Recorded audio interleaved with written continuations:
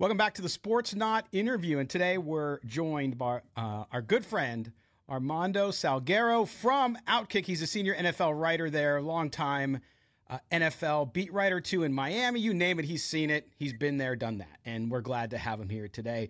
Armando, thanks for being with us. Let's jump right in. I mean, one of the things that was remarkable coming out of Week 12 going into Week 13 was the Philadelphia Eagles. This team is so resilient, but scary to me because they seem to put it together at the end of games. We saw that with even Jalen Hurts, who now has beat 14 teams that have winning records in a row, by the way. Had a stinker of a first half, comes out, has an MVP-like second half, and the Eagles beat the Buffalo Bills. What is it with this Eagles team? They're so talented, yet it seems like they don't pour it on until that second half. Is that going to come back to haunt them down the line? Well, I mean, obviously, Scott, it might. If if you're in a situation where no matter how well you're playing late, the game is out of reach, then, it doesn't help you. But what the Eagles would say, and their counterpoint to what we're saying here, is we know how to finish, and we know how to finish against anyone, and nobody finishes like us. And that's a hard argument to counter because, the proof is in the pudding, right? They are a team that adjusts very well at halftime. Nick Sirianni and his staff are outstanding at that. They are a team that doesn't give up. They play 60 minutes. And like this last week, they play more than 60 minutes.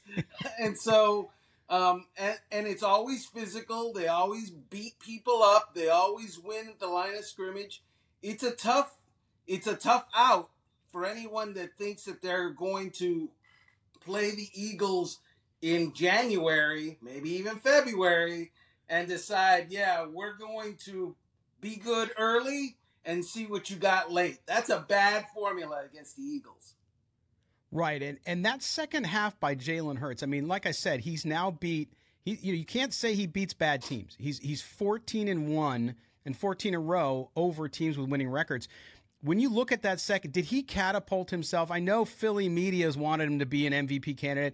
Is he now there after that second half, or is it still a little bit? I mean, we got this game we're going to talk about in a second against the 49ers coming up on Sunday, but is he there? Is he an MVP candidate?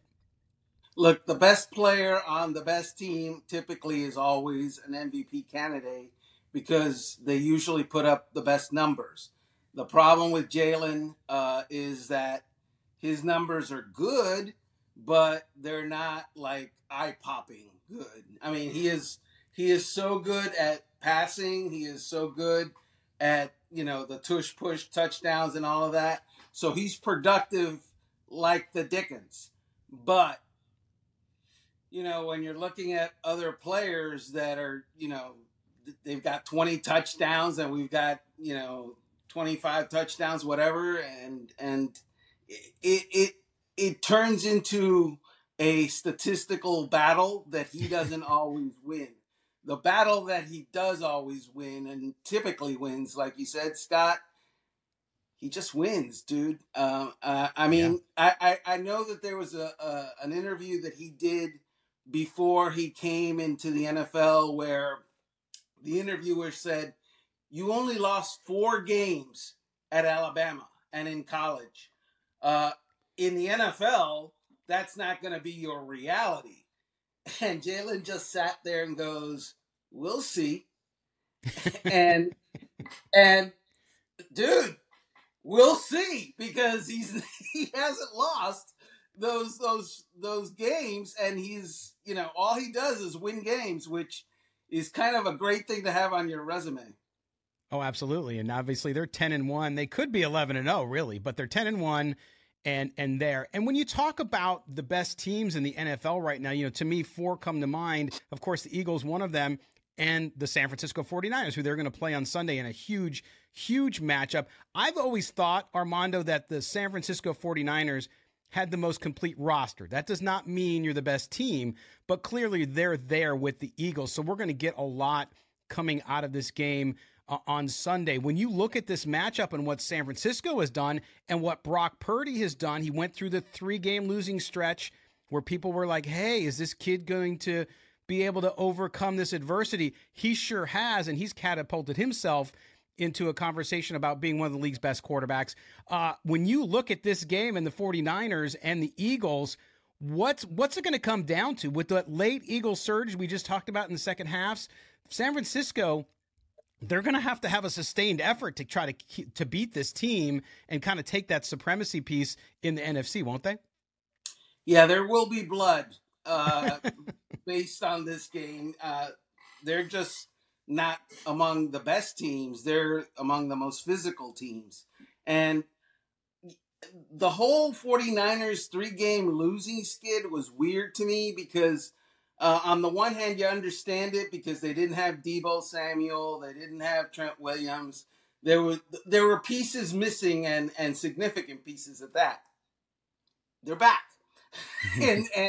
and so obviously the Niners are back, and we're going to see now at their best what they have against the Eagles. We haven't seen the Niners at their best against the Eagles. The NFC Championship game, obviously they played without a quarterback. And so my assumption is that it's going to go down to the wire. We've got the Eagles who know how to finish. The 49ers also, by the way, know how to finish. I just love this game. I think it's going to be a feast for the eyes. And I say that, having come off of Monday Night Football last night. Yes, I need hazard pay. I need hazard pay, Armando, for watching that game. Yeah, that was rough. And so, yeah, that game is what the NFL wants the NFL to be and what the NFL wants fans to believe the NFL is about. Yeah, absolutely. It's going to be a knockdown, drag out. I like what you said. There will be blood because it's going to be a heck of a matchup. Going around the league now, too, one of the things I want to talk about, I'm so excited, and I've been excited about the emergence and the first season that C.J. Stroud has had. You just saw over the weekend a great matchup that we're going to see, hopefully, barring any kind of injuries or something else happening, in the AFC South between the Jaguars and the Texans, Trevor Lawrence and C.J. Stroud. Are we really was that the first glimpse of what's going to become not only a great rivalry between teams in division, but also two of the emerging superstars at quarterback in the NFL? Absolutely. I wrote about this on Outkick over the weekend. I mean, this is Peyton Manning against Tom Brady before, Peyton Manning and Tom Brady were solidified as great. Obviously, the stakes between those teams, or these two teams, have not reached the heights of AFC Championship game year over year over year. And so nobody sees that, or not very many people see that it's like that. But where is CJ Stroud's ceiling? It's pretty darn high. Where is Trevor Lawrence's ceiling? It's just as high. And so when you figure that those two teams already split their meetings this year, they're 1-2 in their division, and they're going to play 2 games a year and vie for the same division championship for year after year after year. This is going to get hot and hectic. This is going to be interesting.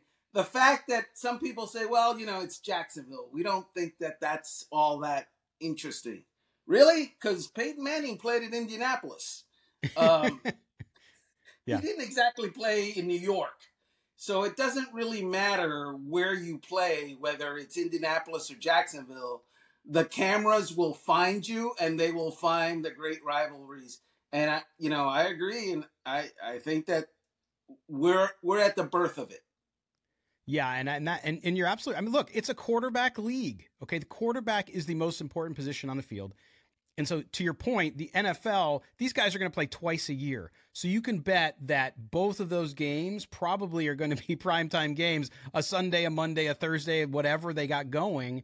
because people want to see it. They're both superstars and personalities, and they both have young teams. I mean, the Texans aren't even close to being a complete team. The Jaguars a little further ahead in the building process, but it's going to be fascinating to watch. Also good to see young quarterbacks emerge, right? We've kind of gone through this little down period after the guys you talked about, after Brady, after Manning, all those guys retiring. Now we're starting to see that uptick with these young quarterbacks, which is great to see.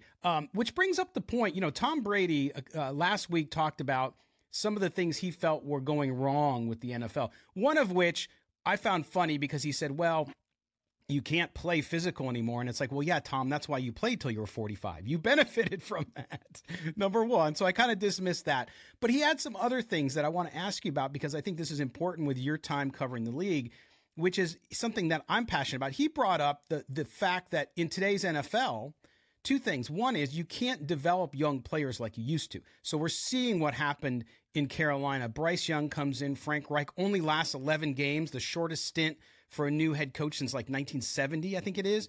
And he's not developed so far, as you've seen C.J. Stroud down in Houston. Are we getting into trouble here with the NFL with how quickly, because it's such a business, because it's entertainment, not just football, and are we maybe missing out on some athletes who could make it given the time now that time frame is so small? Yeah, well, and specifically as to quarterbacks, which is the hardest position, in the game to play, you only get a certain amount of years before you have to make a huge decision on those guys. So, you get 4 years and then you have to decide, are you going to guarantee their contract for the following year? Are you committed to the guy? And then if you're committed, we're talking $270 million. And most of that guaranteed, not all of it, because not everybody's the Cleveland Browns. Having said that, yikes. Having said that, look, we're in a society now where we don't want to wait 5 years. Teams don't stay together for 5 years. Even the people within the game, they tell you, this year's team is different than last year's team. Why? The dynamics are different. The players, the roster, almost by necessity, has to be, changed over a lot. You can't keep the dynasties rolling for 10, 15, 20 years. That's going to be hard to see because the salary cap has a say, and typically the salary cap wins every battle. Also, Father Time has a say, and he wins every battle. So the whole Tom Brady, we don't have it like we used to. You know what Tom Brady had? And I think Alex Smith made this point in the AFC East. Tom Brady had an annual bye into the playoffs. Why? Yeah. Well, because the Miami Dolphins weren't able to muster any sort of, they played well in the regular season against Brady, but against everybody else, they were a middling franchise. The Buffalo Bills didn't make the playoffs for 20 some odd years. The Jets were, like this. And outside of those 2 years where they backdoored into the playoffs and into the AFC Championship game, they were a mess looking for a quarterback and butt fumbling and doing all that stuff. That division was basically served on a platter for Tom Brady, and they maximized in the playoffs with home field advantage. Yeah, no doubt. I mean, right place, right time. You talk about that. It's just evident. Nothing to take away from Tom Brady as a player, of course. But yeah, when your road is paved and nice and new versus a really bumpy one that you got to go do and miss potholes all the time, it's much easier. When we talk about coaches, so far this season, entering week 13, we've had 2 in-season coaching changes. Obviously in Las Vegas with Josh McDaniels, and then of course just recently with Frank Reich in Carolina. The pressure on coaches today too. Used to hire. I go back to when I was younger. You hire a coach. By the 3rd or 4th year, it was like, okay, you either started to do it or by the 5th year, you're kind of gone because these coaches would get 3-4 year contracts.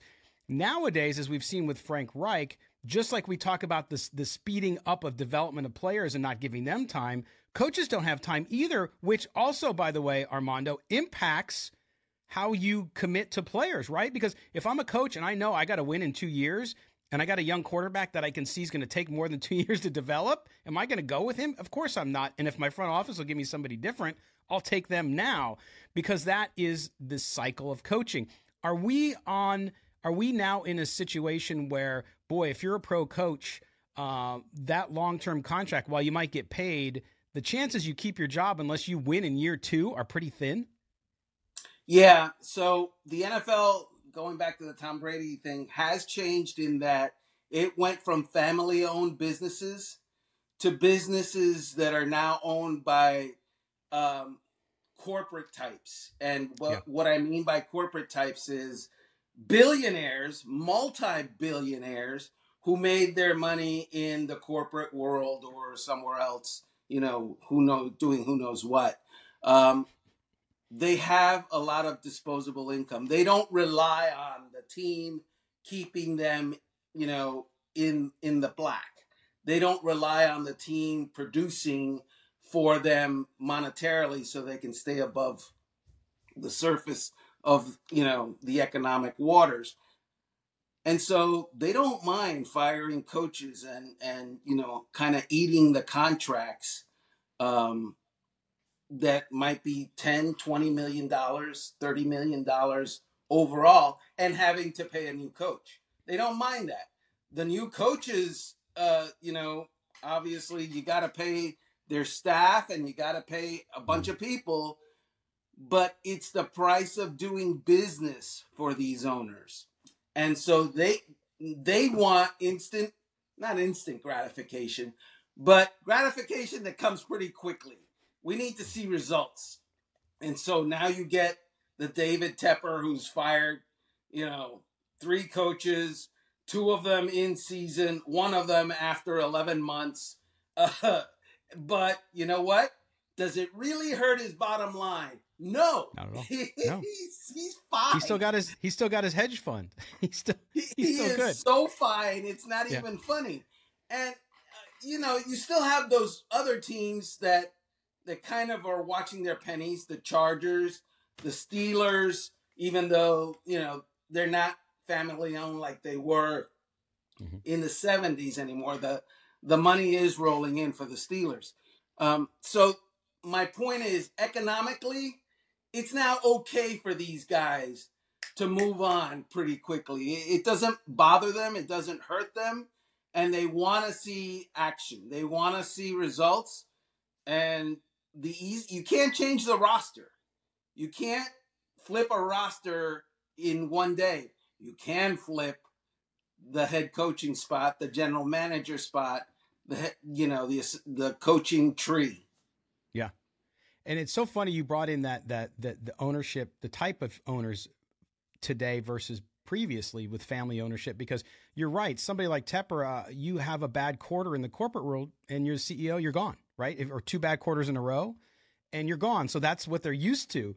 So the behavior, if you understand corporate world, you understand that that's not unusual, even though it's new for professional football, at least how we used to know it, and the business overall. Let me close on this, Armando, too, because you look at the NFL. We just came off a holiday weekend where they introduced the Black Friday game. Imagine that. Amazon wants you to stay home on Black Friday so you don't shop, so you can order online. Imagine. But all of what the NFL doesn't seem to do anything that doesn't work. Now, we know that nothing lasts forever and nobody's perfect. Right now, when you look at the NFL, what they're doing to market the product, how much the product is being consumed, because it's amazing. We can complain about stuff. We can go back to the issues with kneeling and all that, and people still watch, even though they were angry about it. Is there is there a blind spot for the NFL right now in this juggernaut that they've created, this entertainment machine that is bigger than anything on television in the United States? What do you see out there that could possibly be an issue for them? 2 things. Number one, I think when people watch the game now and they have any sort of history with the NFL, it's almost unrecognizable in that it's not as physical as it used to be. Obviously, there's no head hunting in the secondary. You can only hit the quarterback in the torso. They're protecting the health of the players. That's what the NFL is saying. But they're also affecting the speed and the anger and the physicality and violence of the game, which in the past was a major attraction to to fans. I mean, I remember back in the day we would have what is it the CBS pregame show, and its opening was three guys getting destroyed, Yeah. basically, because that's what the NFL is about. Watch us, watch people collide. Right. So that they are toning that back, and some people are not liking that. Is it flag football? No. But I warn you, the NFL is embracing flag football. It's They not going to are. be flag football, but the NFL really likes flag football. Flag football. The other thing is the officiating. It's bad. Yeah. There are very few games where you can leave the game and go, wow, that was a really well officiated game. They lean on the replay. They don't make calls because they know someone else will, either overhead or in New York. And so the officiating kind of bums some people out when you see obvious replays of obvious missed calls that affect the outcome of games. And sometimes it turns people off. And that's something that I think the NFL has to improve upon, to make sure that those people that are getting turned off by, chronic bad officiating, you got to relieve that. You got to address that. Otherwise, you're going to lose some people. Yeah, and Armando, the last thing there too. One of the things that I looked at, and I struggle with this because you can tell from my sweatshirt. I went to college in Las Vegas. My wife grew up. Her parents, who came from Cuba, worked in the casino industry because they knew it from Havana when they came here. So I've been around gaming for most of my life. And I look at gaming in the NFL because the NFL is obviously not only in bed with, but they're pregnant with legalized gaming, right? Gambling has become a big part of the NFL. And I wonder sometimes I think it's good. And then sometimes I think it's not so good. When you look at that impact too, I think some people now are watching the games for that reason versus watching it for other reasons. And what do you think that overall impact so far? It's still early days. It's only been a few years. But when you look at that too, what do you think the impact on gaming has had on the NFL and fans? Well, it's a moneymaker for the NFL. That's what And they're I about. remind people that the NFL is a game, is a sport, but it's a business. And anything that brings in money is going to be something that the league wants to embrace. I guarantee you, if the league could make more money televising fewer games, they would televise fewer games. If the league could make more money, um, you know, putting these guys in pinstripes and making every uniform avocado green and pink, they would do They that. do it. Because why? Money. It drives the sport, and obviously gaming is a huge factor in that. I remember when I started covering the NFL, every time you go in a locker room, you'd see the big sign. No gambling, no, do not engage, do not involve yourself, stay away, beware of big, gambling dog that will bite you and you're out. Those signs, they're not around anymore, and they're not as big. So the league has flipped itself on basically 180 degrees, and it is absolutely embracing gaming. And they're I don't know, if this was the 70s in Vegas, there would be some Would be people different, involved yes. that you wonder whether you want Yes. them involved. But again, that's also kind of a corporate situation as well. now. Yeah, no question. I mean, the big corporations, MGM, and now even ESPN, their broadcast partner, owns a sports book, right? So they're intertwined forevermore now when it comes to the NFL. Armando, thanks so much. Of course, Armando Salguero is the NFL's senior writer over at Outkick. We certainly appreciate you being with us, and we'll catch up with you maybe towards the playoffs. Truly a pleasure, Scott.